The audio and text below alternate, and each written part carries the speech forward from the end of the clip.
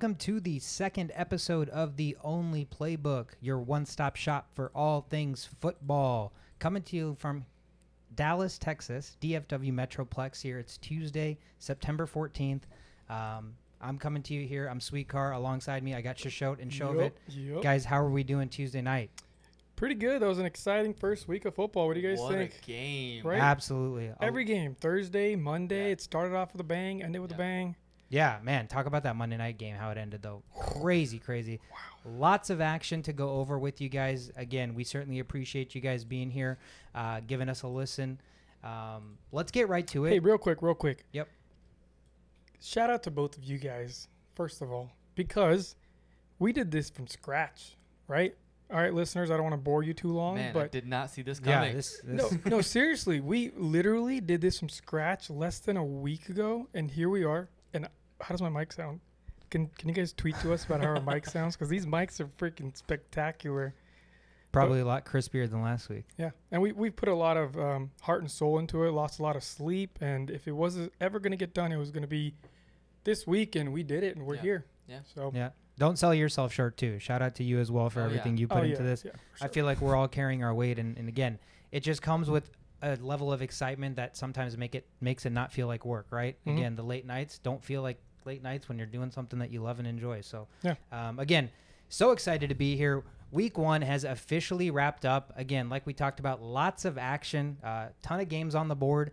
We'll start out by going through a quick recap, folks. Again, we'll try to hit every game. Actually, we will hit every game, but I'm not going to spend a ton of time on every game. We want to highlight things that we think are important from an injury standpoint, fantasy perspective, maybe things to watch and look out for long-term heading into the season. So we'll try our best to touch on everything, and hopefully, again, enough gets put out there that yeah, and so we're going to be doing 2 podcasts a week, right? yeah. So the first podcast, the ones we release on Tuesday night, they're going to be the ones we talk about recaps, and we're going to talk about, injuries that just happened and waiver wires. And then the one on Friday is going to be more about, forward thinking. We're going to be talking about the games that are about to happen and the matchups and all that stuff. So this one's mainly just recaps, injuries, and waivers. Yeah, waivers being a key part. As we know, we're trying to put this out Tuesday night. We know most fantasy football leagues have their waiver wires hit on Wednesday morning, so we want to make sure we get you the latest information on waiver wires so that you can be ready to pick up these guys before anybody else does. So, again, let's get right to it. First matchup on the board that we want to talk about. The Jags visited the Houston Texans. This was our marquee matchup of the week, guys, right? Yeah, it was my what is it called? Toilet bowl? No. Survivor pick. Survivor pick. Survivor pick. Shishot hits a survivor pick, taking Houston at home. They win 37-21. More offense than we probably maybe anticipated seeing on the board, but knowing that the defenses are both probably relatively bad, also kind of somewhat not surprising. Key takeaways from this for me is obviously Houston putting up 37 points when we didn't even know who their quarterback really was going to be.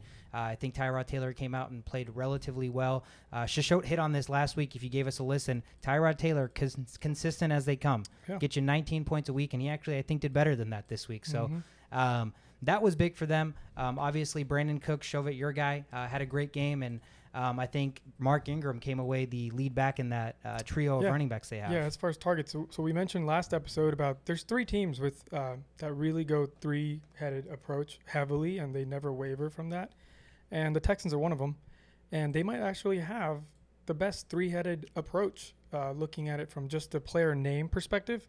So Mark Ingram, and you got your former number 1 overall fantasy draft pick in David Johnson, and they added Lindsey. So now they have, they covered every aspect of running backing. They got speed, they got power, they have catching, and blocking. So Yeah. Again, one of their 4 wins on the team total for the over-under for the year, and so they've already gotten 1 under their belt, which is probably pretty good stuff. Yeah. Other side of the coin, the Jaguars' defense, relatively abysmal, giving up 37 points to a Houston offense that we didn't know what we were going to expect. Obviously, Trevor Lawrence, number 1 pick's first start. Mixed bag, right? Threw for over 300 yards, threw 3 touchdowns, did have 3 interceptions, probably threw a lot more than that team wants him to be throwing the ball. Not a lot of run game going, with Carlos Hyde actually leading the backfield with 9 carries versus James Robinson. And then, again, he did do a good job of spreading the ball around. Looks like 4 of their guys had over 8 targets. Chark, Jones, Chenault Jr., and O'Shaughnessy. So, again, moved the ball around, but probably just also a predicament of the fact that they were down a lot. Again, they probably don't want him to be thrown that much. Anything else you saw from this game, Shovit? I think if you're a Jaguars fan or just that coaching staff, you got to be pleased with Trevor Lawrence. I mean, it's his first game. The guy throws 3 touchdowns. He wasn't as accurate as he wants to be, but I think that moving on with this season, I think he'll be all right. Yeah. Yeah, one thing from a fantasy perspective, because this guy ends up going in the first or second round sometimes, and James Robinson is kind of keep your eye out for James Robinson, because there's a slight concern here. You're losing touches to Carlos Hyde, and this is people's first or second pick, and you never want to get 25 yards on 5 carries out of your pick, although they were losing most of the game, so that takes away the run game. But it's funny, I think the reason they brought in Carlos Hyde is because for pass protection reasons. And I think it's just, sometimes you have to trick the defense, and they just kind of handed it off to Carlos Hyde in a lot of those plays, whereas James Robinson is more of just a bruising up the middle running back. So I think it's a little bit of a concern. Keep your eye out for James Robinson. We'll talk trade values and stuff like that if this continues. But if not, he's definitely going to be started again next week, despite what Carlos Hyde did this week. Yeah, again, it seems like it just kind of was a situational thing where the way the game flowed just took that away from James Robinson. But nonetheless, again, fun matchup to watch with these, again, lowly teams putting up a lot of points, and obviously everybody probably wanted to watch Trevor Lawrence. But let's move on. Next game we have on the board, the LA Chargers, visited the Washington football team. Again, not a ton of scoring in this one, actually. 20-16 final score. Chargers took it by 4. What did we like from this matchup, Shishot? We liked a lot, but not for fantasy football reasons. Yeah. We liked it from a football perspective because this was a very unpredictable game. Herbert could have had 2 touchdowns on the board right now if it wasn't for drop passes. Yep. Washington's defense was raved all season long, and they kind of lived up to it.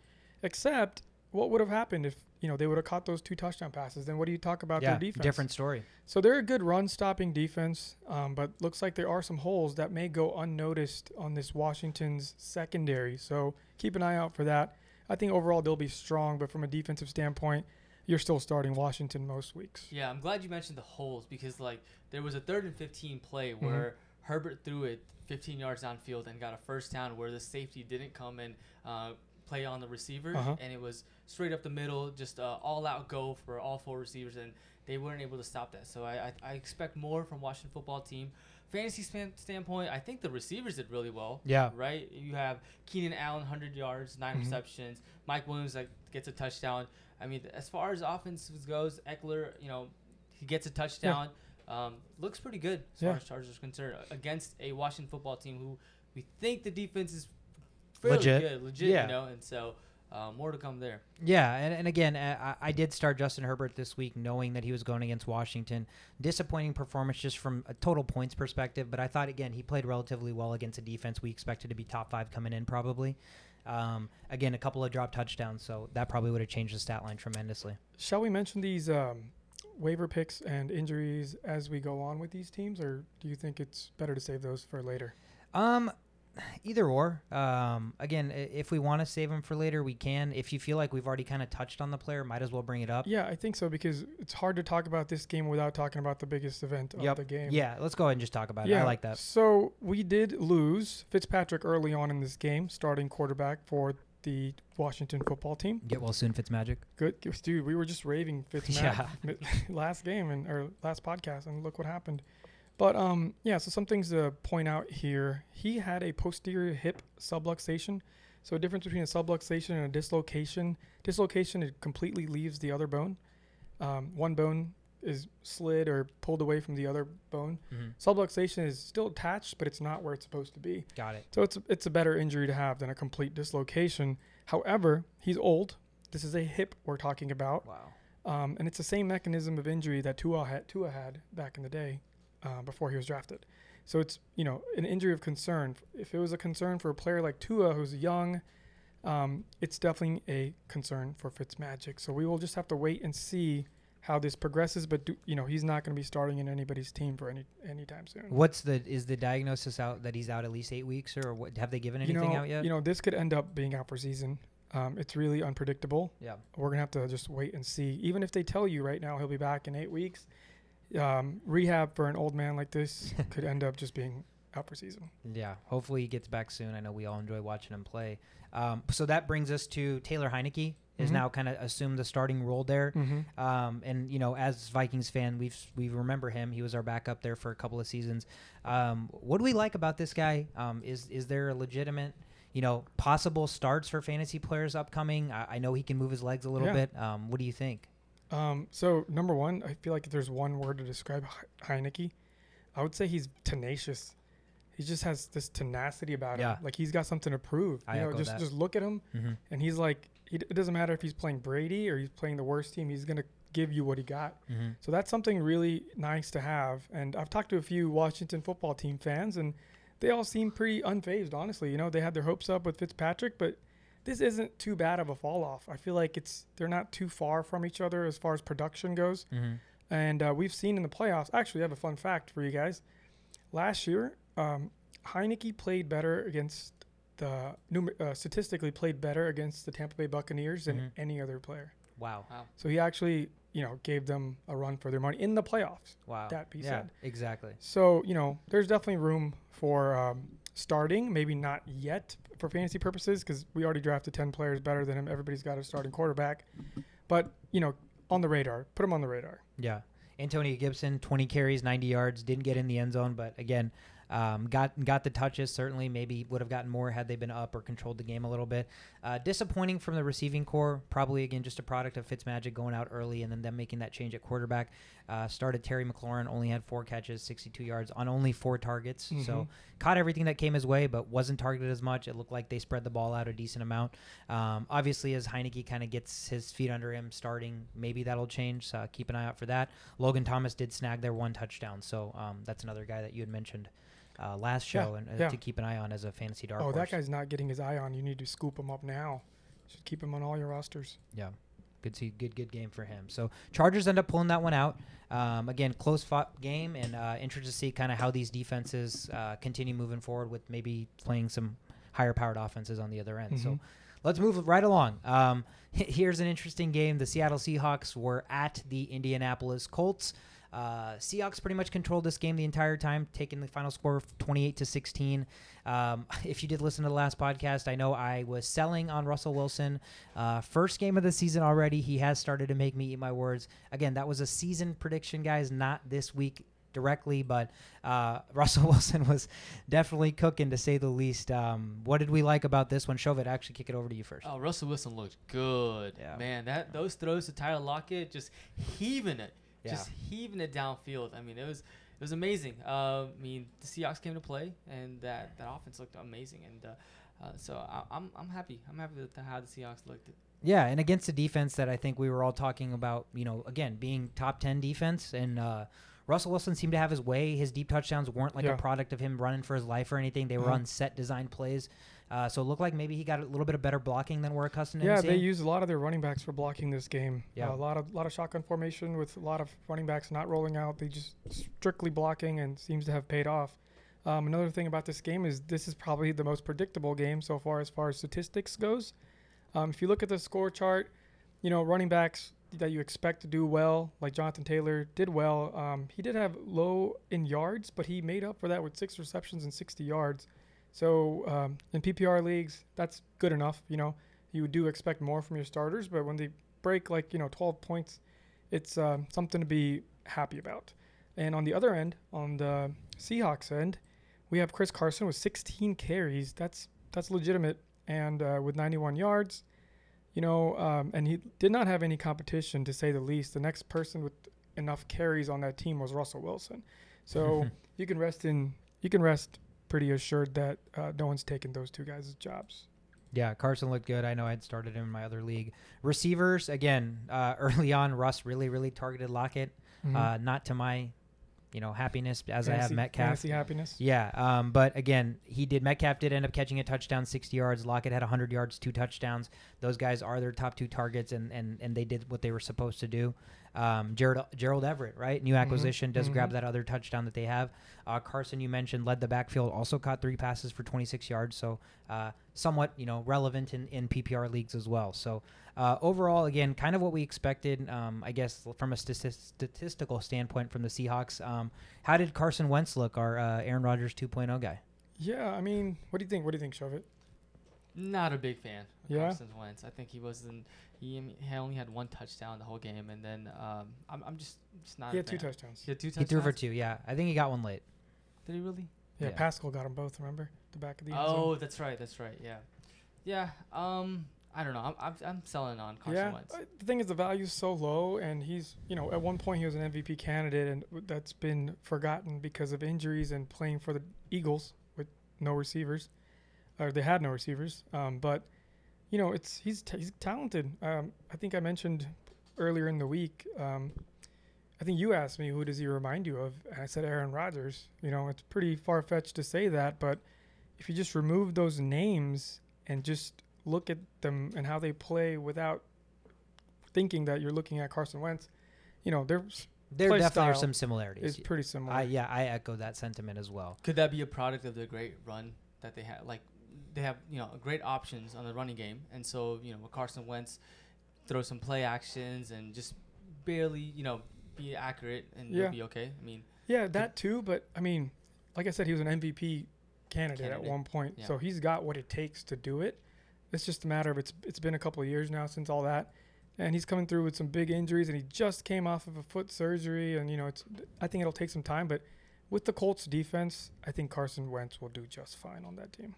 Yeah, absolutely. And again, on the other side of the coin, I guess, did we expect some more points from the Colts, knowing that they were facing the Seahawks at home? Seahawks weren't really a defense that we expected to really do much. They were not great last year, right, and pretty mediocre, and I was expecting much of the same. So for them to only throw up 16 points and for the Seahawks to control the entire game, again, with Wentz's stats on paper looking decent, it does kind of raise questions as to, why was the production not there? Running backs, again, Jonathan Taylor, like you mentioned, had 17 carries, 56 yards. Hines got 9 carries, and then it was just Wentz, so the other running backs didn't really touch the ball.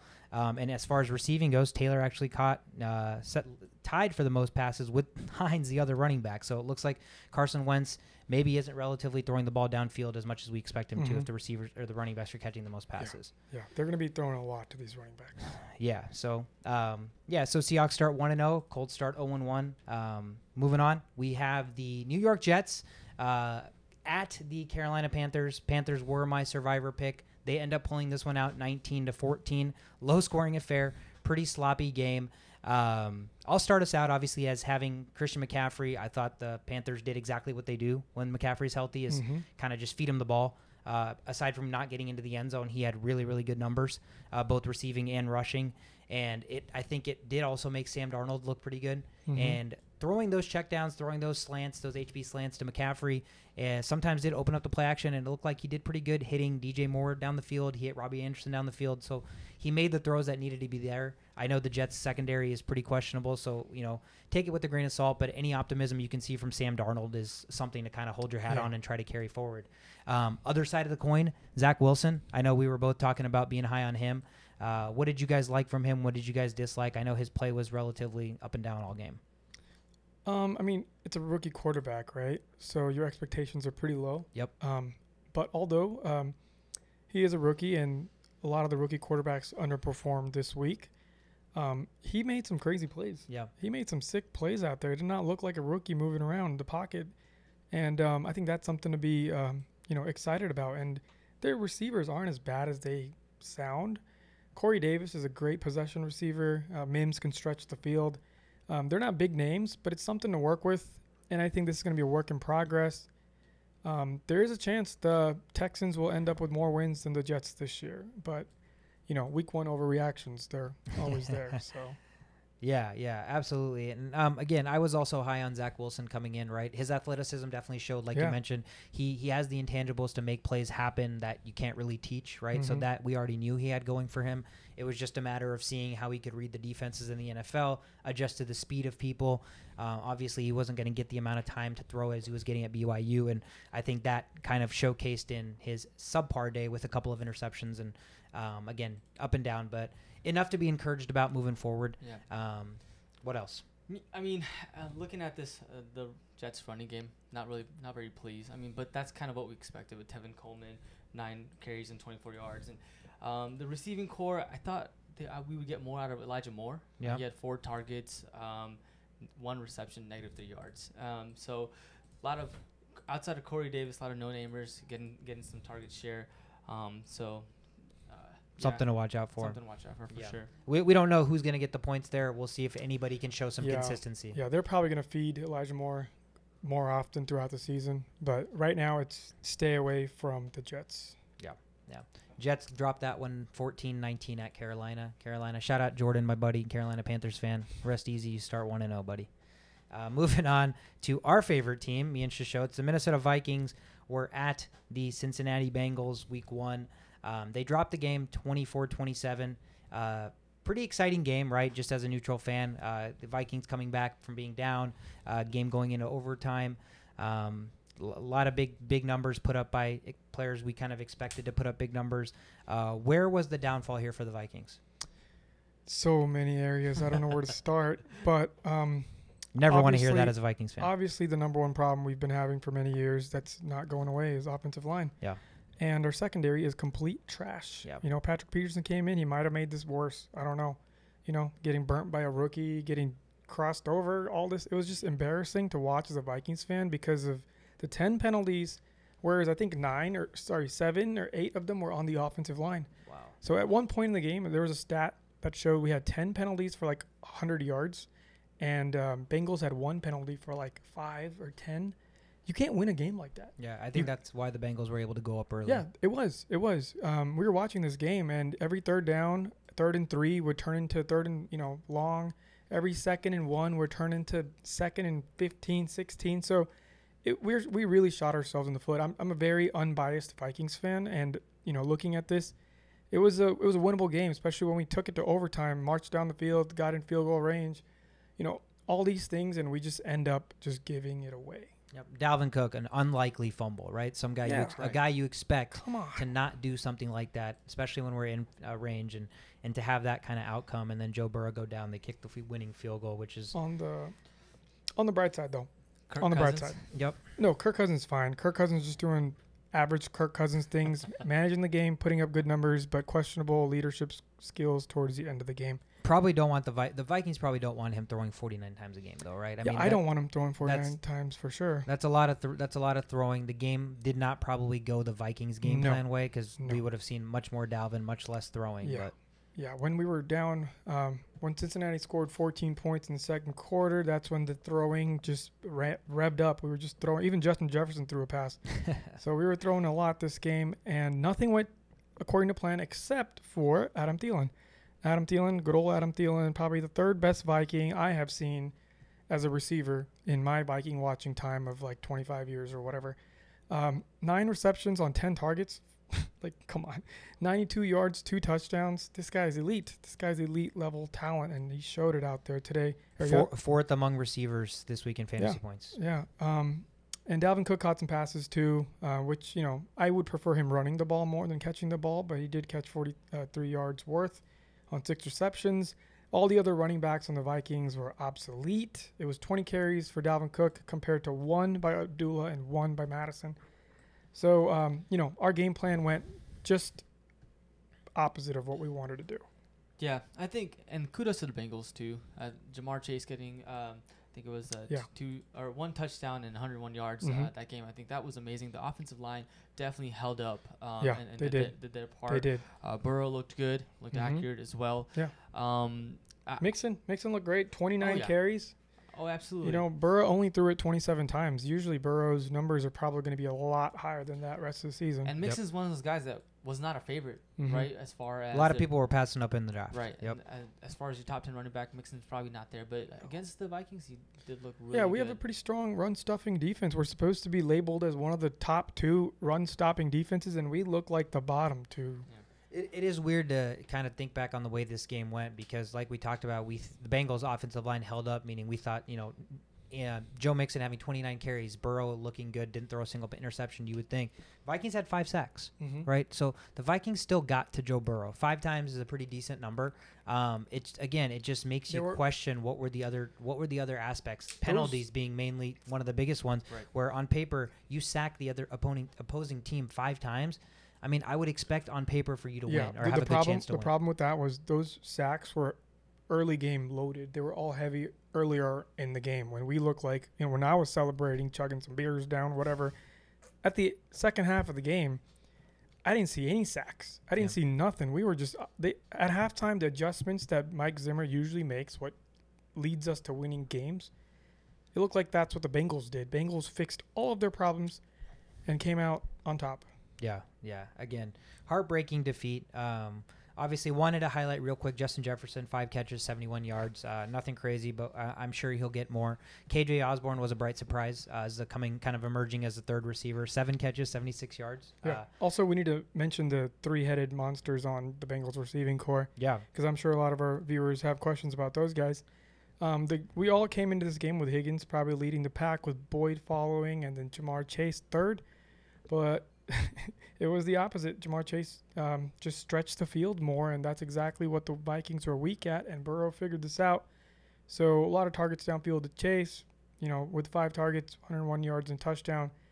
I think with Burrow and Chase, if they continue this, it's going to be a tandem to watch out for, and I'm pretty sure T. Higgins will not be leading this team at the end of the season if Chase can keep up this type of production. Yeah, they have that LSU connection, obviously, so I'm sure that factors into a lot of the things. And Jamar Chase could have lost his confidence big time with those 4 drops in the preseason, but Burrow probably went over to him and been like, "You're my guy. You've been my guy at LSU," and so that confidence plays a huge factor into it, right? And it again proves another thing that preseason sometimes matters, sometimes doesn't mean shit. And in this instance, pretty much didn't mean shit because Jamar Chase was crossing up Patrick Peterson, burning Brashard Breeland. Yeah.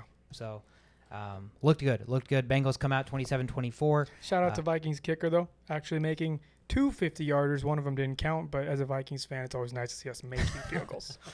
The depressing life of being a Vikings fan. But, yes, absolutely. Anytime a kicker can make kicks for the Vikings, it's a big deal. So we consider that a personal dub. Moving right along to the Arizona Cardinals. Man, okay, this game was probably the biggest question mark for us in terms of what we expected to happen versus what happened. Cardinals come into Tennessee and absolutely destroy 38-13.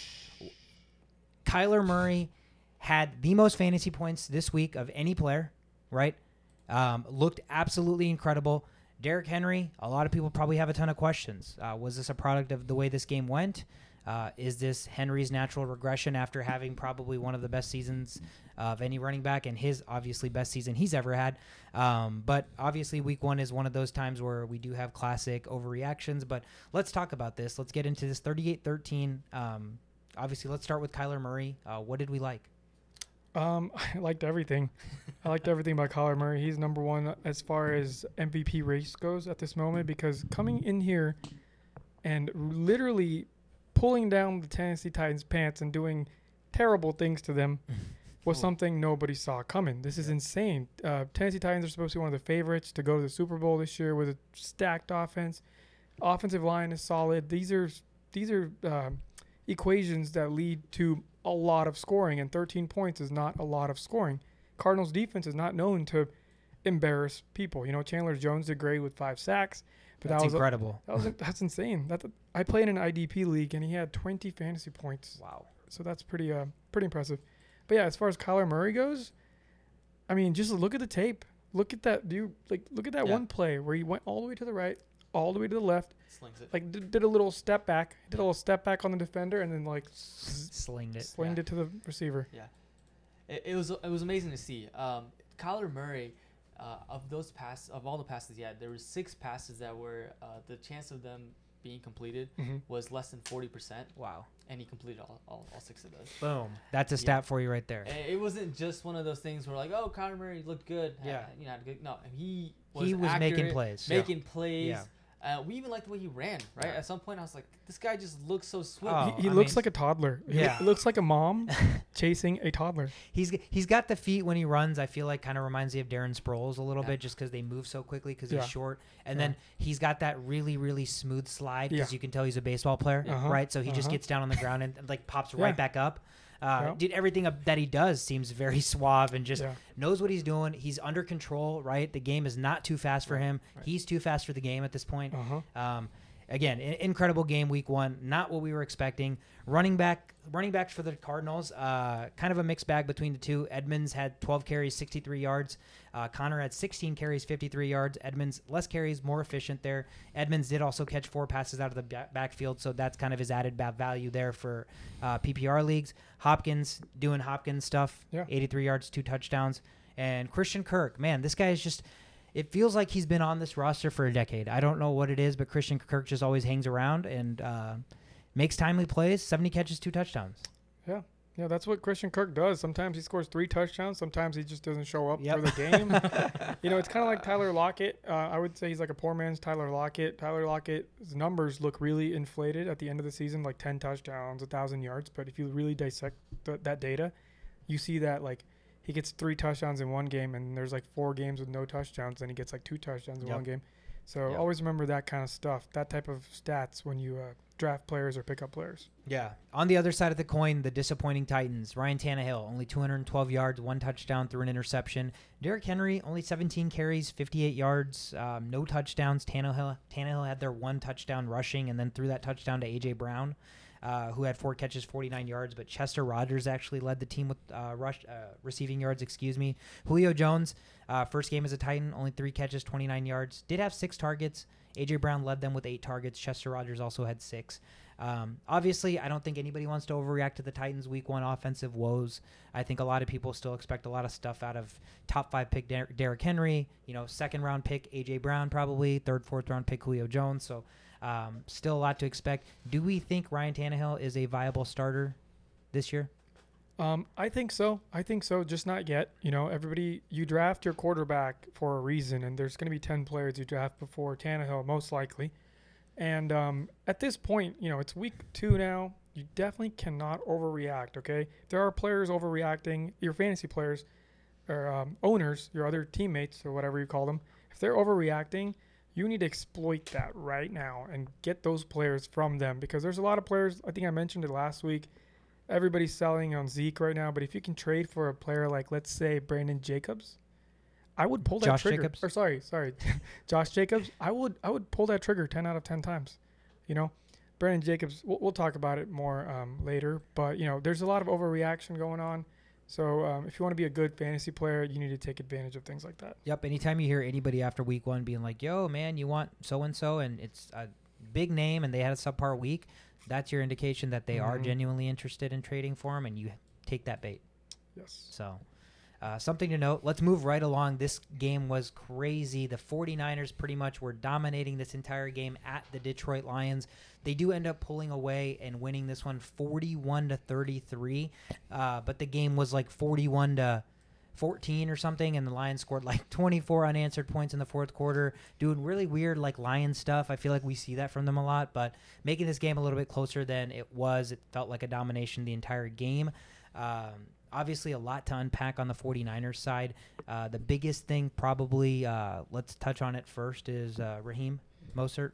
Yeah, he's out for season. I mean, at best, he could come back week 8, but like I mentioned last week with these knee injuries, all they really tell you is that his knee is hurt. They don't give you any more information. So I was looking for some data on Sunday night, and they just mentioned he had a knee problem. On Monday, however, the coach actually spoke to the media, and he mentioned that there was some sort of cartilage issue of some sort, right? And in my field, whenever there's a cartilage issue in the knee, that's a meniscus tear or some sort of, it's usually like a parrot beak tear where like a little piece comes off and it just irritates the inside of the knee joint. Can you imagine how painful that is? I can, because I had that happen to me and I had surgery for it. So it's not something you can play with. So you have to have surgery for something like this.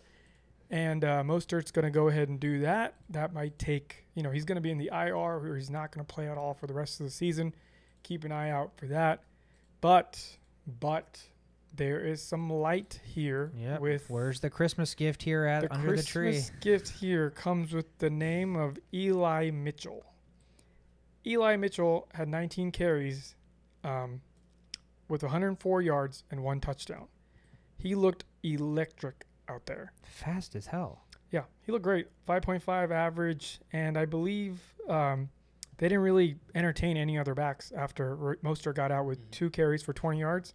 JaMychal Hasty's in the what's it called, the backfield. He's a part of their squad, but he only got 1 carry for 3 yards. He did steal a touchdown. Vulture of the week. But actually, no, this is not the Vulture of the week because Eli Mitchell, Vulture, 19 carries. But yeah, so yeah, keep an eye out for Eli Mitchell. He should actually be number 1 on your waiver target. So go get him. Go get him. If you have 3 running backs, if you have 4 running backs that are, potential starters, it does not matter. You can never have too many running backs because towards the end of the season, going to be a lot of injuries, going to be a lot of players in your league that are going to be trading for running backs. So it's never too much to have too many running backs. So go put that waiver claim on Eli Mitchell and feast. Yep, he is the top waiver claim for us this week, our premier waiver claim. Yeah, and he's available. Yeah, he should be available. Last time I checked, he was available in 99.3% of the leagues. Yep, moved down to 97%, but that's pretty much all of you. So go get Eli Mitchell if you have the number 1 pick in the waiver claims. Receiving core, Jimmy Garoppolo, again, let's touch on him real quick. Nothing super crazy. Did throw for 314 yards, had a touchdown, that bomb that Deebo Samuel pretty much mossed the guy, and then there was nobody in front of him. So Deebo Samuel, I repped the other side of the benefits, not the benefits, the losses as I was playing against Deebo Samuel. He had 189 yards, touchdown, 12 targets. 12 targets. George Kittle, four catches, 78 yards, only on 5 targets, and then nobody else really was targeted more than 3 times there. So, what is that what are those implications fantasy-wise? Is that really sustainable where Deebo Samuel is the primary workhorse to that extent? Or are we expecting that at some point they are going to reform back to having a much more run-heavy offense that's catered around play action, primarily focusing with Kittle? What do we think? So they're going to run. They're going to run until they can't run anymore. This is what they do. This is their bread and butter. They use multiple running backs. They run. Unfortunately, they don't have enough running backs, so they might be picking up some guys here this week. The big names are still out there. I'm not sure if they will do that, but, there's players like Todd Gurley still out there. Not sure if he can fit into this fast-paced run-first offense, but, it's just something to look out for. Just keep an eye out for players, big-name players with no homes, because I called the Latavius Murray to the Ravens. The Ravens last week. There's you have to be ahead of everybody else if you want to pick up these players, because there's data all over the internet on who to pick up, what to pick up. Anybody and their moms can just click on something and figure out what to do. So you need to be one step ahead of them.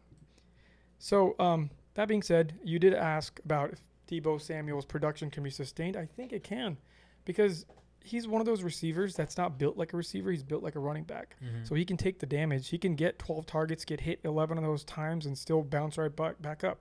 He's had injuries, and Kittle's always there. Ayuk's always there.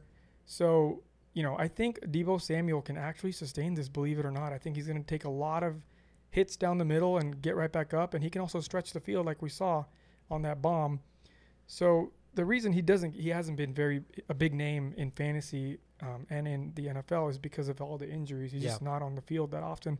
But when he is, it's always nice to have a running back out there playing like a receiver. So, I think I'm a fan of Deebo. Fan of Deebo. Yeah, and on the other side of the coin, Shovit, you have Jared Goff, right? New home in Detroit, traded with Matty Staff, and put up big numbers, 338 yards through 3 touchdowns.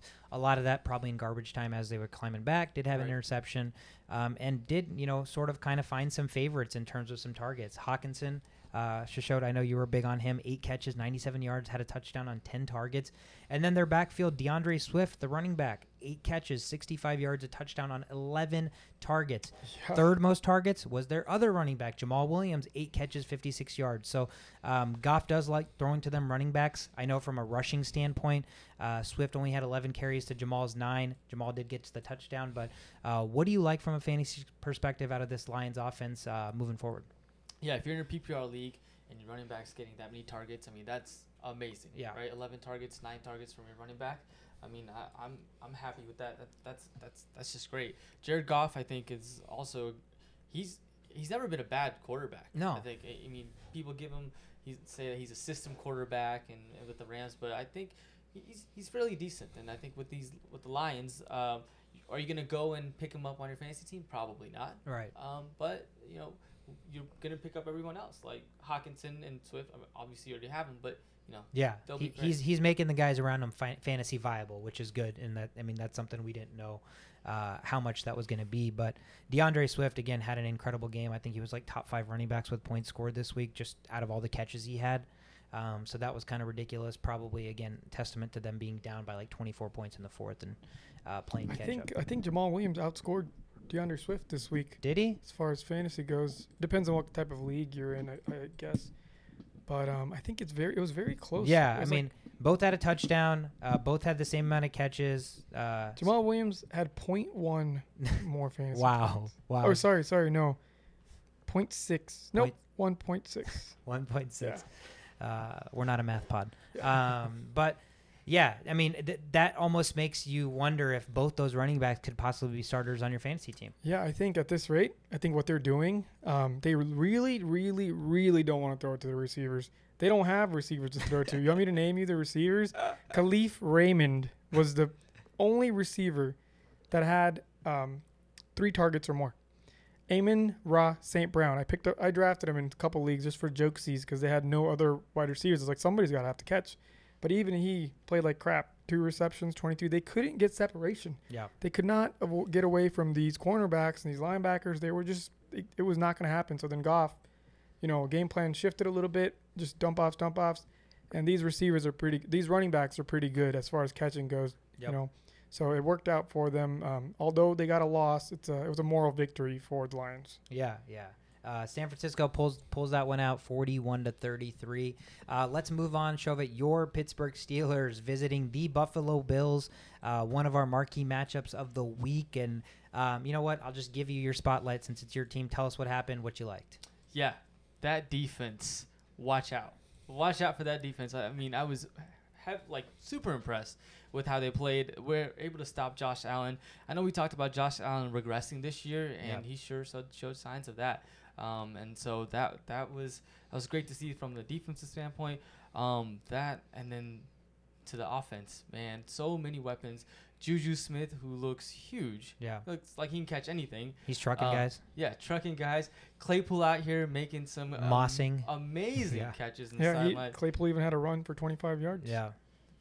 Just that offense. I mean, obviously Big Ben was not accurate. Right. There were times where we saw Big Ben, we were wondering most of the game. Yeah. Why I was concerned. Why did he just throw that? I mean, or how could he possibly have thrown it that way? Easy out. Yeah. And just overthrows it. I still think Josh Allen played way worse than Big Ben did. Josh Allen was throwing grounders out there. He was basically like Rondo throwing bounce passes to his receivers. It was reminding me of Josh Allen from like 2 years ago, where we had like this guy looks like he has the potential to be really good if he like hones in on like his touch of his passing, right? His progressions. And it just seemed like he was rushed. I don't know if that was the Steelers, defense with play calling and schemes and what they've seen on tape. It was but he had a couple of touchdowns wide open that he overthrew, put no air under the ball, like just kind of zoomed them right there. And so just to give you the next gen stats on that, right? Like we talked about how Josh Allen might have been less accurate than Roethlisberger. So the completion percentage for Josh Allen was 58. Completion percent for Ben was 56. There's expected completion percentage, right? The difference between Ben Roethlisberger and Josh Allen is about 1%. So Ben Roethlisberger was less accurate than Josh Allen, but I mean it was so very close. Small. They played very similar, just terrible on both sides. This game was just a product of good Steeler defense. Yep. They just kind of beat him up. They just kept beating him up, and then in the fourth quarter scored 17 points to Buffalo's 6, and that ended up being the main factor here. Yeah, I think the best fantasy player in this entire game was the Steelers defense. I think they scored the most points. I mean, Big Ben only 188 yards, only had 1 touchdown. Yeah. Najee Harris seemed like the line couldn't really block much for him. Only 16 carries, 45 yards.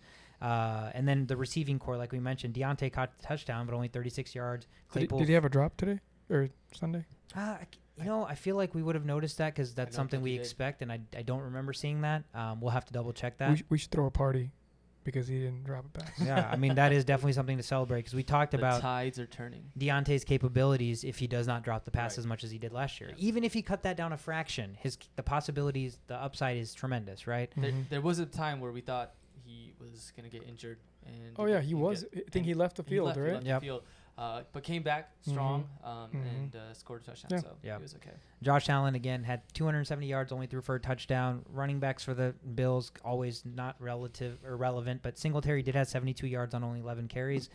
Receiving core, Diggs targeted 14 times, so it looks like he's still going to get the lion's share. Beasley did also have 13, but they each caught 9-8 balls respectively. But no standout stats from anybody, right? No fantasy man, I really loved how that guy performed, and I had the Steelers on the bench, so their defense. So nobody really did well. But Steelers win a big matchup week 1, right? We had talked about the Steelers being, over under 8.5 wins on the season. Mike Tomlin has never had a losing season, and 9 wins is above 500, and this was a big win to check off week 1 at Buffalo. Quick little stat that should be of notice of why this game went the way it did. Josh Allen had 2 fumbles, and Devin Singletary had 2 fumbles. Yep. Can't win games like that. No. Can't be putting the ball on the ground that many times, especially against the Steelers defense. But Steelers pull away 23-16. Again, fun game to watch. And let's get right to the next game on the board. The Philadelphia Eagles were at the Atlanta Falcons, and early season favorites for the worst team in the league. The Atlanta Falcons might be up there. I mean, Eagles, by no means were we expecting them to be a dominant threat this season, right? They had some upside. We definitely saw the potential in their young guns, but 32-6 completely dominated this one-sided game. Eagles offense looked phenomenal. Their defense was all over Matt Ryan. Let's start with the offense. I know, Shisho, you were big on Jalen Hurts this year, and I think week 1 at least, he looked every bit as incredible as we expected him to be. Yes. One of the few dual threat quarterbacks that actually dual threaded. 3 touchdowns for Jalen Hurts. Not surprising. He did run around quite often, although he got rid of the ball, because there was a few plays where I was like, dude, you have so much open space in front of you. Get me more fantasy points. But he actually played like an NFL quarterback rather than like a young quarterback running around with his head cut off and just taking off every time. Yep. So that was something that was very promising. I have Jalen Hurts in my top 5 quarterbacks of the year, so it was nice seeing him play, like a top 5 quarterback. I think he led. Did he have more fantasy points than? No, Kyler Murray had more points, but he had more points than Russell Wilson, right? Kyler Murray did have more points. Jalen Hurts was 5th. Over Russell Wilson. Over guys like Dak, Tom Brady. Yeah, so I don't think this is a fluke, is what I'm trying to get at with Hurts. He's not had a good receiving core, but this year, these 2 young guns, Devonta Smith and Jalen Reagor, each with 6 receptions, 8 targets. So Reagor caught all 6 of his targets. And they both got a touchdown each, and Goddard got one of those 3 from Hurts as well. But, nothing exciting as far as, one player's getting more yards than the other. They played pretty evenly, which is good as a team, because as a defense, you don't know who to guard. You don't know who to shadow more because they evenly played this out so well. So I think these are all good signs for Jalen Hurts. I think the sky's the limit playing in that subpar division. When they play the Cowboys, their defense is trash too. So he's going to put up a lot of points. He's going to play the Giants. He's going to put up a lot of points.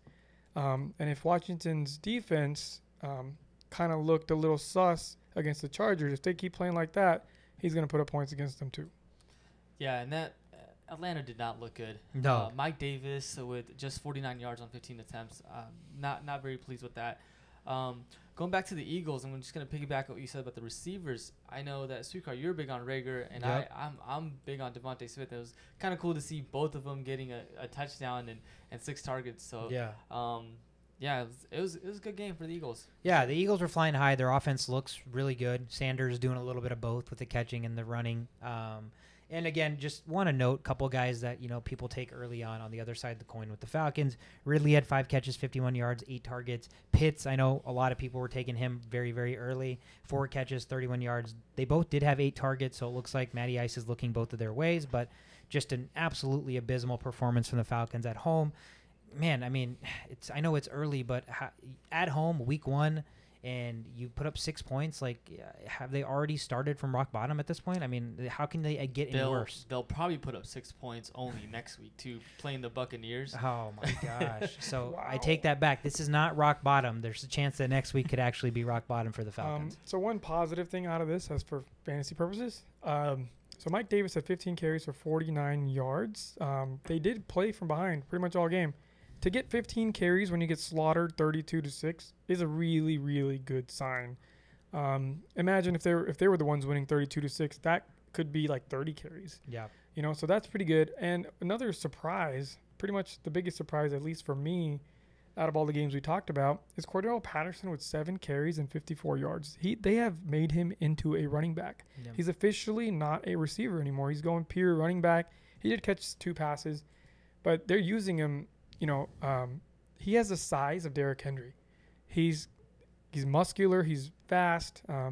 He's big. I think they're trying to use him as like more of a change of pace, do some trick plays here and there. But he's not going to be any relevant. You don't need to pick him up right now. But it's interesting to see in a game where they're getting slaughtered, they're running the ball. They're not going away from the running. You know? Yeah. So maybe they should have gotten away from the running, but they didn't. But this is a good sign for Mike Davis owners. If your running back has probably the worst game of the season as a team and he's still getting 15 carries, he's startable. Yeah, that's encouraging. Falcons competing for the number 1 draft pick already. So keep an eye out for that. Let's get into the next game. Very exciting game. Cleveland Browns were at the Kansas City Chiefs.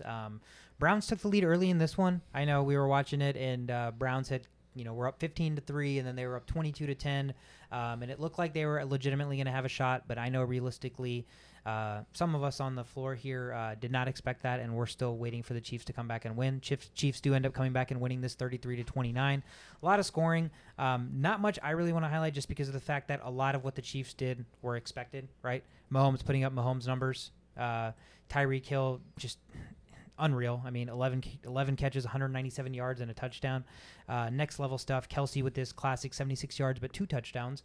And so Mahomes gets 3 total touchdowns, and Mahomes also runs 1 in. So, again, all of those seem very, very expected. All those guys were high on the board, and they all produced week 1. Anything you want to touch on with those guys? Not much when I asked Sherman when he's going to give me my $10 for losing the bet. He said the Browns were going to win. I said the Chiefs were going to win. Yeah. And you know what? The Browns were even up in the game when we made this. I remember this. It was a 12-point game. The Browns were up. Chauvin thought the Browns were still going to pull it out. Shoshot was convinced that the Chiefs would come back. And I think it was just a stellar performance by Patrick Mahomes. I mean, nothing short of amazing. When he threw that ball to Tyreek Hill and, off his back foot, just running full speed to the sidelines on the right side, right? Yeah. Sidearm winding it, throwing it, 60 yards in the air? Yeah. As far as that offensive, the play call and everything, I think that the Browns did everything that they could have. Browns played amazing. They were very close to actually winning that game, and just Patrick Mahomes. Yeah, this game is just what the Chiefs do. Everybody thinks they figured out the Chiefs, and just nobody does. Yeah. And you can't. You really can't when you have such dynamic players that can do so many different things. I feel like there's only one way really you can possibly even think about slowing them down, and you have to play pretty much cover 3 the whole game. You have to. You have to put 3 guys deep and then 4 guys covering the middle of the field. That leaves a lot of holes here and there, but you just have to cross your fingers and pray to God that Kelsey or Hill doesn't catch the ball. You have to force these other guys to catch it. You have to force these no-namers to run it. That is it. You can't stop this team. Look at this game was won by the Browns. This game was, all they had to do was just play smart, and no matter how well they played it, just Chiefs came out on top. Yeah. Again, to note just from stats on the other side, I know the Browns did have a couple of turnovers. Baker threw that interception late. They had a turnover on downs where they went for it. They had a fumble. So turnovers against the Chiefs, never a good recipe. Baker, again, all we really expected him to do, like we talked about, all he has to do is manage the game, not make mistakes. Did throw the pick, had 321 yards. Chubb doing Chubb things, 83 yards, 2 touchdowns. Kareem Hunt doing Kareem Hunt things, only getting 6 carries, but also still stealing a touchdown with 33 yards.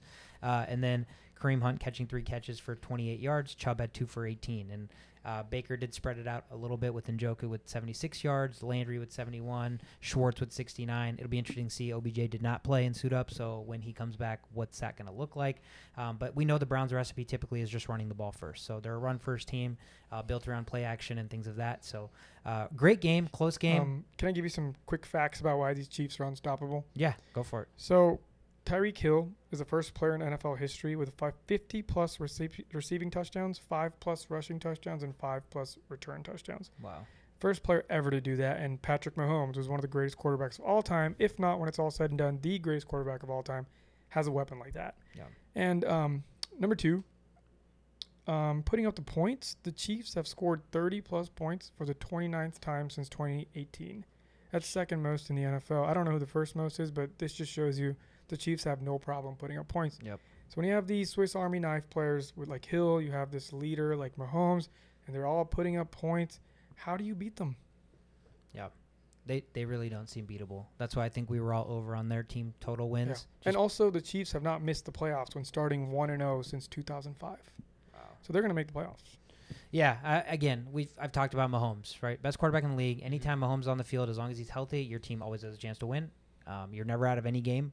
As a Chiefs fan, that's got to just be super exciting. Like, I feel like even as non-Chiefs fans, we were watching the game, third quarter, close to the end or middle of the third quarter, they're down 12, and I felt like I still expected the Chiefs to win. Yeah, there was no point. It wasn't just you, right? It was Yeah. Vegas as well. Yeah. Right. At no point did exactly. the line go over. Yeah, I'm pretty sure even at that point, the Chiefs were like maybe 1-point dogs or 1.5, so even Vegas was expecting it to still be a close game. Right. So the expectations with the Chiefs are until literally the clock hits 0 and you see that they have less points than the other team, they're always going to have a chance to come back and win. So expected performance by them. Browns, I don't know, moral victories or whatever to me, so not really anything. They played their heart out, you know. They played so well. Chubb did Chubb things. Hunt did Hunt things. Baker did Baker things. You know, Landry went back to pass and ran it. All Landry things. Landry things. Everybody's doing great. It's just not good enough to beat the, you have to score 30 points at this point to beat the Chiefs. There's got to be, if you're trying to beat the Chiefs, if you're keeping it that close, there always has to be one big play or unexpected play or X factor play that you have to come up with or pull out of your ass, and that's the difference maker. And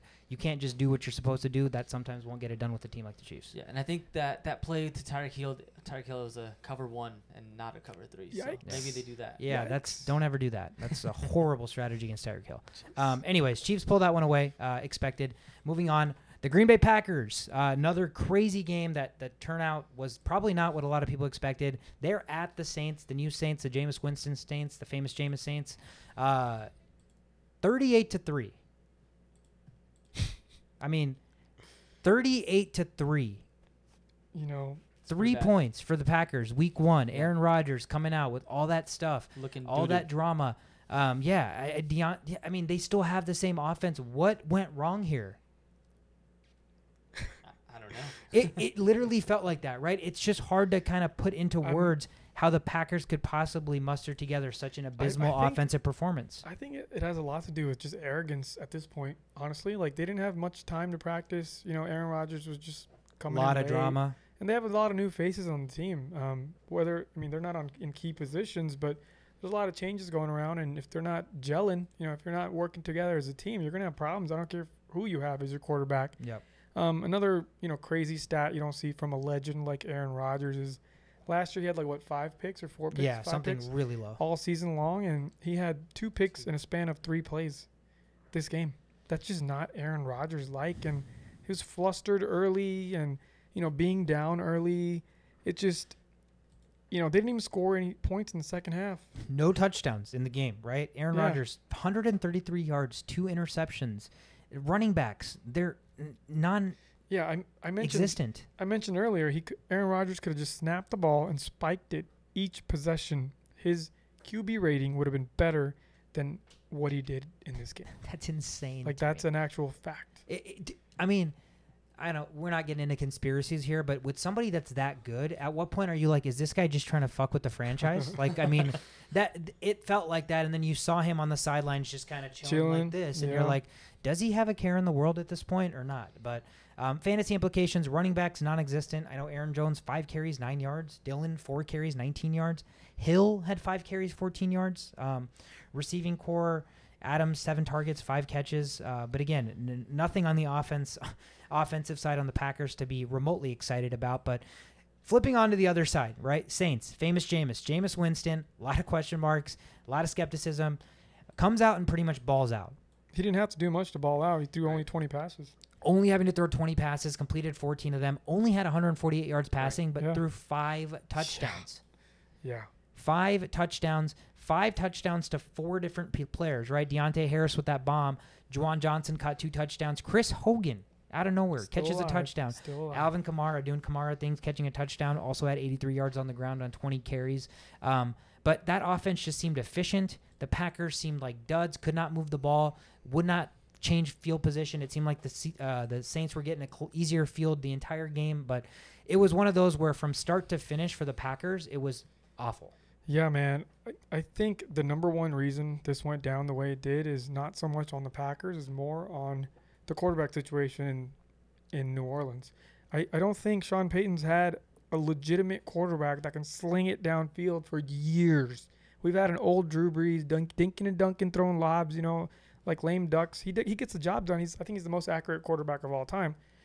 But now he has this weapon in Jameis, who was always skilled. He's been skilled since he entered the league, but he just wasn't mentally there. He made a lot of mistakes that he shouldn't make. He forced things into place that he shouldn't, and that's where Sean Payton comes into play. He sets his players straight. That's what he does. That's why this is such a winning franchise.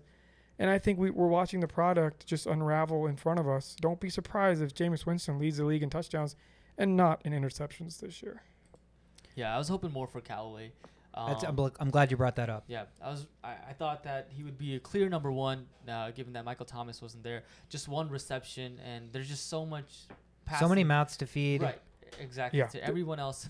Yeah. So maybe Callaway does better next week and moving forward, but wasn't impressed with that. They have the receiving core right now, or the weapons, where it seems like any given week it could be a new guy, Yeah, right? So it makes it scary as a fantasy Yeah. perspective from a receivers on their team. But Kamara obviously doing what he does. Right. Winston, viable fantasy starter if he's gonna be putting up numbers like this in this offense. And I'm sure, again, on the other side of the coin, as abysmal as their performance was, there's not a single Packer that would be rostered right now that we have to worry about. Yeah. No, they'll all be fine. I'm starting Aaron Rodgers again. I won despite his lackluster performance in my fantasy league, but I'm starting him with full confidence next week. No worries. Yeah. Packers drop a big one there at the Saints, 38-3. Great performance from the Saints. Good to see for Jameis Winston. Moving right along, the Denver Broncos were at the New York Giants. Broncos under the helm with Teddy Bridgewater this year. 27-13, Broncos pulled that one away. Broncos will start 1-0, Giants 0-1. Some fantasy relevance here in this game. Injuries to talk about. Let's start with Teddy Bridgewater, repping the jersey. That's our boy. Teddy looked impressive. He was slinging the ball downfield, 28 for 36, 264, 2 touchdowns, no interceptions, running around, making plays. And again, it felt like he was throwing the ball more downfield than I'm typically accustomed to seeing him throw it. What did you think? Yeah, I love Teddy Bridgewater. I've loved him since college. I've loved him on our team. I even love him when he's not on our team. And this is why, this is why he's just such a wholesome dude. He gets the job done. He doesn't have a limitation on what he can do. It's just a matter of him actually doing it. People say he has a weak arm. He doesn't. He can sling it down 50 yards down the field. He can run. He can take off. He's had a terrible injury. He's back from that, playing lights out, 28 for 36. And he got the job done. He got the job done just enough to beat the Giants, which isn't that hard of a task. But he did it in a way where this was never in question. Like the Denver Broncos had this game the whole time. And one more thing, Melvin Gordon, I've been saying. Shout out. Another one of your calls early honestly, season. I don't get why this guy just doesn't get a bulk of any team's carries. This man is a starter for any team. If he could beat out your starter because he's skilled. He's been skilled since the Charger days. He still got in the tank. You saw that long run of his. I think the Javonte Williams concern is legitimate. They will definitely try to feed Javonte Williams eventually, but maybe they'll figure it out. If Melvin Gordon plays another game like he did this game, Javonte Williams is a trade candidate. Yeah, absolutely. 14 to 11 carries there. My biggest takeaway is the injury to Jerry Jeudy that we saw. So, maybe we see more of Cortland Sutton now because he didn't get targeted much. 3 targets, just 1 reception for 14 yards.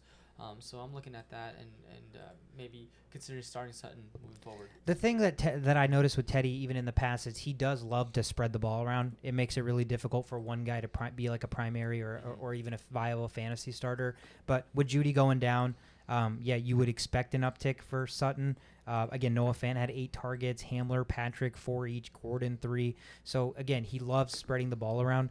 What was the injury to Judy? Did we figure that out? Yeah, it looked really, really scary. At first, looked like he broke his ankle, but turns out after a couple of minutes, we found out it was a high ankle sprain, which is not good. You know, you're never happy about a high ankle sprain. It's one of the most ambiguous injuries in, just sports. It's just so ambiguous. You can have a very, very low-grade high ankle sprain. You can come back in 2 weeks. Mm-hmm.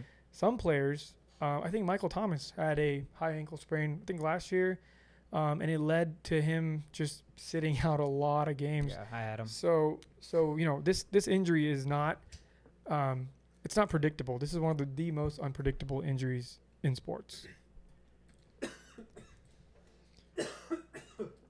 Okay, so looking at the defense, do you guys think Denver Broncos defense is worth starting in any of these leagues? I think so. Yeah, I think they're back to where they were a couple of years ago when I'm drawing a blank, but Miller, yeah, when Von Miller was in the lineup. He was injured almost all last year. Now he's back, and so I was impressed with the Broncos defense. I think they would be a viable start. I haven't looked at the schedule. I don't know how that's looking, but I think they're pretty high on the strength of schedule. Excuse me. As far as like easy? Yeah. Okay. Yeah, I mean they look really good. They look really good. I know they held Saquon to 26 yards on 10 carries. Mm-hmm. I didn't expect Saquon to do well. I still don't expect Saquon to do well. If you have Saquon, get rid of Saquon. It's going to take him time to get back to his regular Saquon self, and right. That'll take months. I am a firm believer this is not going to, he'll break one off here and there, but this game was a perfect example. This game was a perfect example of how things go down. Did he catch any passes? I think he caught like 1 pass for 1 yard. Yep. Yeah. Yep. Caught 1 pass for 1 yard. Usually when your team is down this much with a star running back that can catch, you feed that man, when the other team's starting to cover the deep balls at the end of the game because, they don't want you to come back, you heavily target your running backs. And the fact that the Giants didn't even give Saquon an opportunity says so much. He's the biggest playmaker on that team, and they felt uncomfortable giving him the ball late in the game. So that tells you everything you need to know. You need to stay away from Saquon, get rid of Saquon. He'll have your games. You can feel bad about him going off a couple games, but overall, this injury risk is just way too high to be stressing out about every week. And not that great of an offensive line, offense that has a ton of question marks. They're bad. They're expected to be down a lot, so who knows what's going to happen with Saquon long term, right? Right. What about Sterling Shepard? I know you wanted to talk about him. Yeah. I think he's. I'm picking him up. I'm putting up a waiver claim on him. He's, I guess, the longest tenured wide receiver out of all their big wide receivers, and I think the coaches, Daniel Jones, they just feel comfortable with him, and the 9 targets tell that. Slayton had 7 targets, but only caught 3 of them. Sterling Shepard had 9 targets, and he caught 7 of them. He looked really strong in those catches, went over 100 yards, caught a touchdown. In a team like this that's always going to be behind, most of the time going to be behind, you need to own their number 1 receiver, and it looks like at this rate, Shepard is going to be their number 1 receiver. But don't sleep on Golladay because his talent level is just immense. He can go up and get anything. During those Lions days, being down, they would always feed Golladay late in the game, and this is a similar situation here, always being down. So, don't be worried if you have Golladay, just maybe not just yet. Keep him on your bench, flex maybe if you're desperate, but he's a player to watch out for. Yeah, good point. I know we've been running long on some of these. Again, we want to try to hit on every game and every, important player, stat, whatever the case may be. So we're running through these with the waiver wires and the injuries all covered in the same recap. So a couple more games to get to. Miami was at New England this week with Mac Jones' first start with the Patriots. Tua coming back for the Dolphins. The Dolphins did pull this one out. Close game, 17-16. Let's start with Mac Jones. I know question marks with Mac Jones. People were high, some people were low. Shovit, I'll let you take it from here first. Yeah, I'm pretty high on Mac Jones this year. I think that he's a very accurate quarterback, capable quarterback, and he's got some help with Nelson Aguero, James White. So just looking at his statistics, 281 yards. I know he only got 1 touchdown, but the attempts are there. 29 completions. Pleased with Mac Jones, and I don't know if he's a valuable starter yet, but surely I think that that will come around. But this was a low-scoring game. The Miami Dolphins pulled out late, 17-16. So I think there wasn't much, I think, fantasy implications wise. But that's just the way it was, I guess. Yeah. Real quick, shout out to Will Jones, my study partner back in medical school. So hope you're doing good out there, buddy. Your brother's killing it. So congratulations to the Jones family. Yeah, I really like Mac Jones. Mac Jones is just tenacious. Did you guys see what happened when he scored his first touchdown? Mm-mm. So the receiver that scored the touchdown, I forgot who it was. Aguilar. Maybe it was Aguilar.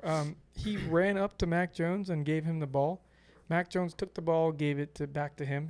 And then Aguilar, I think it was Aguilar. He gave it back to Mac Jones, and Mac Jones gave it and gave it to somebody else, all while running from the field to the sidelines. Wow. Oh, wow. So he was just like, hot potato. I'm going to get 100 more of these. Yeah. I don't want to dwell on this one. Yeah. And as soon as I saw that, I was like, oh, my God. This guy's different. Mamba mentality lives on. He's different. What was most impressive to me about Mac Jones was the fact that he was getting through progressions really well. He was making the secondary throws very effortlessly, a lot of accuracy on those throws. It did not seem like he was a rookie. He did not seem flustered.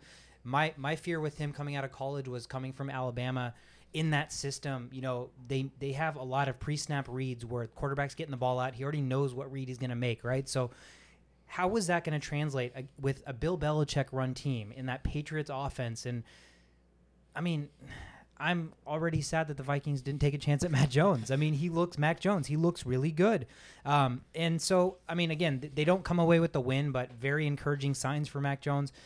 Damian Harris was the lead running back there, 23 carries, 100 yards. It's pretty safe to say that guy is going to be the starter. Yep, he's definitely going to be the starter. Third down back, James White, going to do his thing, 6 catches, 49 yards. Mm-hmm. Keep an eye out for Nelson Aguilar, could develop as Mac Jones' favorite targets, 7 targets, 5 catches, 72 yards, and a touchdown. Jacoby Myers did also have 5 targets, and then their tight end duo, Jonnu Smith and Hunter Henry, each with 5 and 3 catches. Not really very effective this game. No, not at all. But again, I think with the rookie quarterback, once the defenses start to take away the longer throws and reads, the tight ends are typically kind of their safety blanket, and it's right? the Patriots, right? They love their tight ends. They do love their tight ends. They love their dual tight ends. And on the other side of the coin, anything worth mentioning from the Dolphins side? Tua, 200 yards, touchdown, had an interception. Running backs, Myles Gaskin led the pack with only 9 carries and 49 yards. But, this game, I think this is an outlier for Gaskin. I think he is going to be pretty good this year.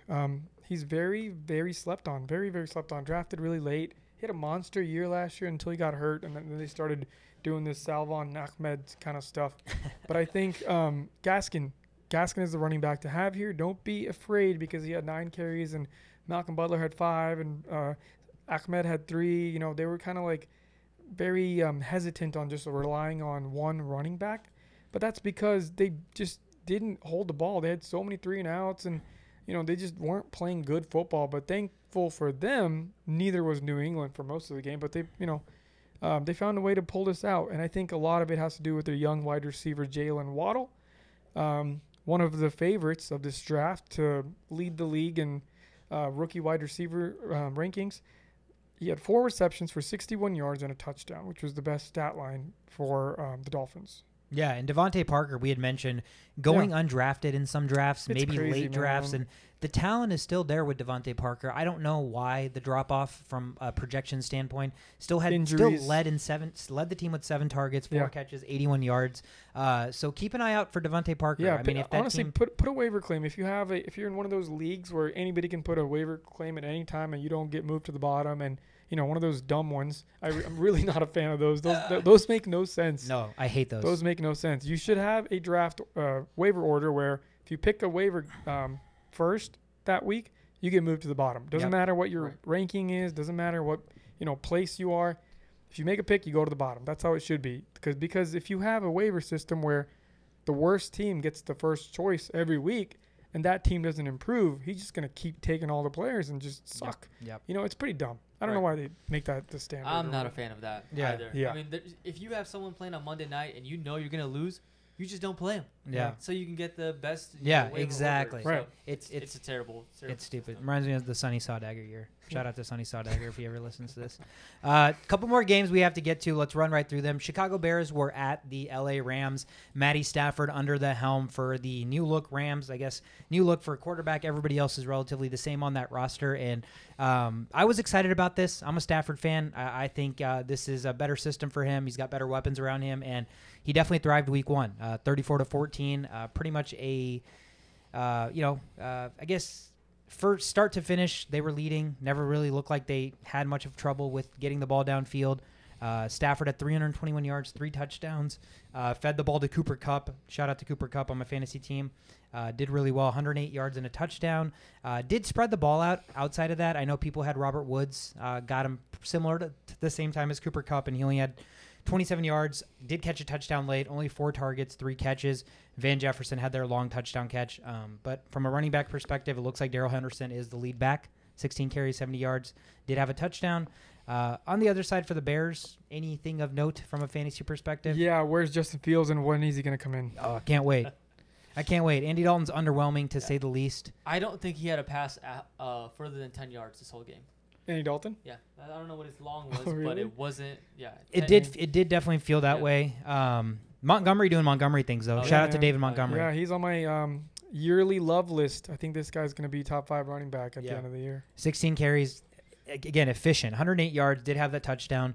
Nobody else really in the backfield. I mean, Damian Harris had 6 carries, but not much concern there.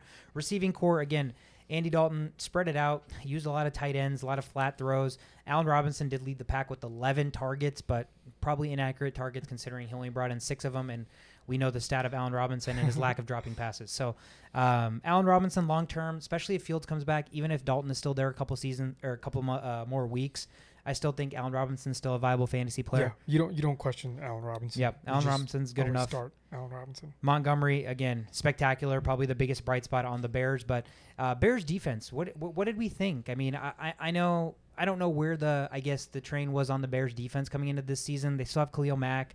But from my perspective, I didn't expect them to give up 34 points to the Rams. Yeah, whenever you get just destroyed with deep balls, you have holes on your defense. Yeah. There's no answer. You can't say you have a good defense and get just blown out with like 70-yard passes. Yeah. That just can't happen. And Matthew Stafford over here living my Vikings dreams. I feel like if we had that offensive line, we could do stuff like this too. But yeah, the Bears. Or who we thought they were. I was just gonna say that. But yeah, man, I don't think this is. We don't need to react too much on the Bears side here because they can definitely pull out some wins playing the way they did. It just so happened to be against the Rams with stout 299 overall players on defense. Come on. Yeah. Come on. And then Matthew Stafford just having the time of his life finally with a team with a nice pocket, just chilling, throwing deep bombs. He's gonna do great. So, yeah, I think the Rams this is what you're going to get from the Rams a lot of the games, but this is not what you're going to get from the Bears most of the games. I think they're going to be pretty competitive. They're not going to get blown out this bad, but we might have to wait for Justin Fields for that to happen. Stafford, top 10 fantasy quarterback this year? Yeah. 9? Nine. I like it. I think so. Anything else to add on this game? I think that pretty much covers it. I think. All right. Last game on the board, Monday Night Football. Man, we closed out week 1 with another banger of a game. Every time I felt like this game was about to end and I had to turn it off, I was like, nope, can't turn it off. It's still going. The Baltimore Ravens were in Las Vegas. The Vegas Raiders debuting their new stadium in Vegas. Steve Aoki with the DJ. And they had I'm drawing a blank on him. The UFC guy did the announcement. Oh, yeah, Dana White? No. The guy that says, it's time. Oh, yeah. I can't believe I'm drawing a blank on his name. I don't know, but we have some friends that could tweet us and tell us what that Anish, is. what is his name? I cannot remember it. I'm not going to Google it. It's fine. Not a big deal. But anyways, they really put on a show in Vegas. The scene looked incredible. Wasn't Dana White at one of these games, though? He was, like, on his phone. I remember seeing a picture. He probably was. I'm not sure which game, but I'm sure he was. Anthony Buffer. Bruce Buffer. Yeah. Bruce Buffer. Thank you, Shovit. Yes. Yeah. Bruce Buffer making the call. Steve Aoki doing the pregame. Again, it was really kind of like a Vegas party. And so the Vegas Raiders definitely didn't disappoint. I felt like they tried to give this game away a couple of times. A couple of times it felt like they really wanted it. And somehow they did end up pulling it away, 33-27 in overtime. Man, that third and fourth quarter, that second half was some of the craziest football I've seen. Was that the best game of the year so far? Gosh, there's been that Tampa Bay. I was going to say that Thursday night game, the Cowboys. You don't think this Bucks. game was better than that game?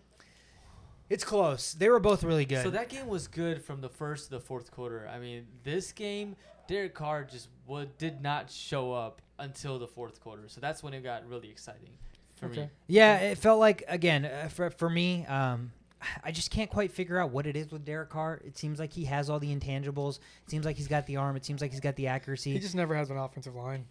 Yeah, that very well may be it. I just feel like Derek Carr should be talked about as more of a top 10 quarterback and stuff, but he doesn't seem to be. And I'm just not figuring out why that is. I think he has the ability to run around and scramble around, but he believes he's a pocket passer. So when you look at him, you're like, dude, you can do that right there. Look at that area where you could go and scramble over and make some plays, but he chooses not to. I think he's a firm believer in just staying in the pocket. Okay. Yeah. Again, 34-56, 435 yards, threw 2 touchdowns, had the interception. Josh Jacobs from the running backs hobbled all night, only had 10 carries, 34 yards, did actually get 2 touchdowns, though. Kenyon Drake, their new acquisition, 6 carries, 11 yards. On the receiving side, Darren Mofo Waller with 19 targets, 10 catches, 105 yards, a touchdown. Every other pass, it felt like that night, was going to Darren Waller. And if some of those Carr had put on the money, Waller should have had 19 catches or 15 catches. Yeah. He did drop 2 passes, though. Yeah, I think he did have a couple of drops, but 19 targets is just absurd. And the next leader, Hunter Renfrow, 9 targets, 6 catches, 70 yards, kind of nice surprise, nice slot guy for them. Looks like he could be something better. I know we were talking about Brian Edwards early on. Showed up a little bit in that last drive closer to the fourth quarter, 4 catches, 81 yards. Kenyon Drake out of the backfield, 2 catches, 59 yards. Zay Jones did have the walk-off touchdown in overtime, 2 catches, 46 yards. And Henry Ruggs made a couple of plays, 2 catches, 46 yards. But again, just a little bit underwhelming. Spread the ball out a little bit. Vegas was able to come away with this. Lamar Jackson had 2 costly fumbles in this game, running around a lot. 86 yards on the ground. Anything, I guess, on the Ravens side? Surprises, disappointments? Disappointments on their offensive line. That was a terrible performance. Yeah. Poor Lamar Jackson, man. He has like a rookie running back now, and he's having to deal with just running for his life all the time. But, he made the most of it. He played pretty good looking at all things considered. He was a leading carry. He led the team in carries, which was kind of predicted. And he had the most yards. Surprised he didn't score. He had some electrifying runs late in the game. He single-handedly kept him in this game, honestly. It was just sad to see how it ended with him getting sacked, fumble twice, and just losing the game in that way when he worked so hard to, make this a close game.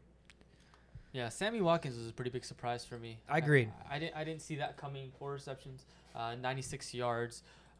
Led the team with 8 targets. 8 targets, right. So it looks like Lamar Jackson is looking that way. Also hey, looking at but Marquise Brown. this is a very, very easy trap to fall into because this is what Sammy Watkins does the first game of every fudging season. Every season. Yeah. You're like, oh my God, I got to go get Sammy Watkins. I got to start him. Then he disappears for like 8 weeks, and when he comes back, he tears something. So, just take this with a grain of salt. Also, knowing that Ravens wide receivers just don't produce in this offense. Yep. Or tight ends. That was a disappointment. Yes. Andrews, 3 catches, 20 yards, 5 targets. What the heck? 5 targets? They didn't seem like they got him involved much. They weren't really looking his way or calling plays for him. he was pretty much an afterthought, and I was watching every play for him because I had him, but he just was going out there never getting the ball. He was pretty open some plays. Agreed. You know, there was that curl route late in the game. He was wide open. They could have gotten the first down. Yep. And then Lamar Jackson overthrew the running back. Yeah. And so I don't know if it's a product of the game or what, but keep an eye on Mark Andrews. I know he's drafted pretty high in terms of tight ends and overall. I think he'll be fine, though. I agree. I think he's going to have to catch touchdowns. He's a big red zone weapon for them. I don't know if he'll be getting consistent, 100-yard games. So touchdowns are going to probably be significant for him from a fantasy perspective. But Marquise Brown, 6 catches, 69 yards. Running back core, Tyjon Williams, 9 carries, 65 yards, had a touchdown. And then the late signing of Latavius Murray, 10 carries, 28 yards. Not very efficient, but did also have a touchdown. Yeah, it's a little surprising that he got that many carries. Yeah. The first came back without knowing the playbook. Yep. Because that's the same reason Sony Michel is not getting bulk of the carries. Apparently he's not understanding the playbook very well. But this is a much more intricate offense. It should have taken Latavius Murray a lot longer to figure this out. But, he's out here just getting, the most carries by a running back on this team. Although he ran poorly. Tyson, I think it's pronounced Tyson. Is it Tyson? Yeah, it's Tyson. It's not Tyson. Wow. Yeah. I was saying Tyjon. No. It's not Tyjon? No, that sounds like a Tyson, really like nice the- dressing. I thought it was Tyson, like the chicken. No, it's neither. It's Tyson. Tyson. Wow. Yeah, it's Tyson Williams, and I think it's going to be his job to lose here. He knows the playbook. He's been here all off season. He had 2 other people in front of him. They're both gone, so I think this is the most likely candidate. It's just that he's so young. He doesn't, you don't know how this is going to play out. That's why they went and got Murray and those other 2 guys that are probably never going to see the field. But this is his job to lose. So if you were to have one running back right now and you could only choose one, it's got to be Tyson, right? Like, he's electric. He made some plays. He had 30-yard run. Was it a 40-yard run? Yeah. For a touchdown. The only scary thing is every team that Latavius Murray has been like the compliment back on, he loves to vulture touchdowns in the red zone. Yes. So if they're already, they're a run-heavy offense, but Lamar does keep a bulk of those carries. So, don't be surprised if Tyson has good games and then doesn't get touchdowns because Latavius comes in and vultures those. I would rank him as my 28th best running back, or just good enough to be a starter for some teams, but not good enough to be a starter for all teams. Yep. Well, that was the last game of Week 1. That's how we finished off Week 1 with Monday night electrically. Anything with Week 1 we want to touch on before we move on to the last segment where we're looking forward to Thursday night? Yeah. There's a few things we missed throughout the way. Some pickups. Yeah, go for pickups. T.Y. Hilton might be coming back a little sooner than expected. We already know they have a lot of receivers on that team, but keep an eye out because whenever T.Y. Hilton's healthy, he kind of produces. And he did a little bit of that last year. So just keep an eye out. If you already have 5 wide receivers or 6 wide receivers, you don't need to go get them. But, if you went running back heavy and you might need that slight edge later in the season, T.Y. Hilton may do that for you. Aguilar, we talked about him. You could possibly pick him up. He's looking like Mac Jones' favorite target. Justin Fields. Yep. Pick up Justin Fields. There's really nothing to it. He came in for 2 plays and just did phenomenal. Scored a touchdown. Yeah. And then Tyrod. If you need someone to fill in, Tyrod will get you, somewhere between 18 to 21 points, pretty much guaranteed, just because he has legs that can do that for him. And we talked about Sterling Shepard. Yep. We talked about Elijah Mitchell. Yep. Pascal for the same reason, T.Y. Hilton. Yep. Colts receivers. Colts receivers are going to be getting some targets, so just keep an eye out for those guys. No need to jump train like you're doing for Elijah Mitchell, but those guys need to be looked at. Yep. Anything? I think Elijah Mitchell was the consensus, probably top waiver wire pickup, and then maybe Sterling Shepard is up there. Yeah, Sterling Shepard and Elijah Mitchell are my 2 favorites. Although these are safer picks. Yeah. There are some teams that already have a solid team and they don't need to waste waivers on big name players that everybody else wants. Yep. So, throughout our little segment here throughout the year, we're not only going to be giving you the super sexy picks that everyone's going to go after, but we're going to give you players like T.Y. Hilton, who literally no one's going to pick up, but could make a difference on a flex spot later on in the year. Yep. Anybody else that we missed from a waiver wire perspective? Jameis Winston, Yeah. 5 touchdowns. We know he's put up 4,000 yards. We know he's put up a lot of touchdowns. So fantasy relevance is definitely there. That's definitely something to watch out for. All right, let's get into the final segment. We recap pretty much every game on the board. We talked about the injuries. We talked about the waiver wire. Hopefully that helps you guys put in some waiver claims tonight before the Wednesday morning deadline. Last thing we want to do is, since our next episode we record is going to be either Friday night or Saturday morning, that'll be after this Thursday night game. So let's talk about what to watch for here in this Thursday night game. The Washington football team is going to visit the New York Giants. So a divisional matchup here on Thursday night. On paper, we talked about Thursday night games being duds. This one worries me a little bit. We could have another dud on our hands. Backup quarterback for the Redskins. Giants offense looked kind of abysmal week one. Shovit, what are you watching out for this game? Yeah, I'm looking to see if Saquon Barkley is going to be back, if he's going to be in his full form. Probably not. He's going to be limited. I think that him and Booker are probably going to be sharing carries there. It just sucks. He has to go up against Washington's run defense. Yeah. Poor guy just embarrassed himself, and now he's about to get embarrassed again. I have no faith in Saquon this week. It's just there's no signs pointing towards having a successful week unless he's having what's his name, Josh Jacobs kind of a game where you just don't do that well, get very little yards, but then somehow get 2 touchdowns. There are a lot of people that are still high on Saquon Barkley, obviously because he's Saquon Barkley. Mm-hmm. I feel like those people are still probably looking to trade for him in their fantasy teams. So if you have Saquon Barkley and you can sell very high on him, probably a good person to do that. Yeah, if not the best person to do that. Saquon and Zeke, it sucks that Zeke is so bad now that we have to compare him to like a hobbled, injured guy.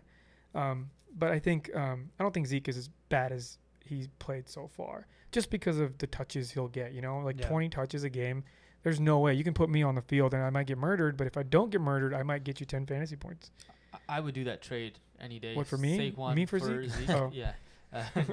Saquon for Zeke. If I can get Zeke and get rid of Saquon from my team, I mean, first of all, I probably got Saquon 12th pick, and then Zeke was maybe 6th or 7th. Yep. I mean, that's a great value for me.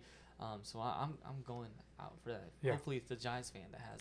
Yeah, and you don't have to feel bad about if Zeke plays worse. You don't have to feel bad because that's the right move. Mm-hmm.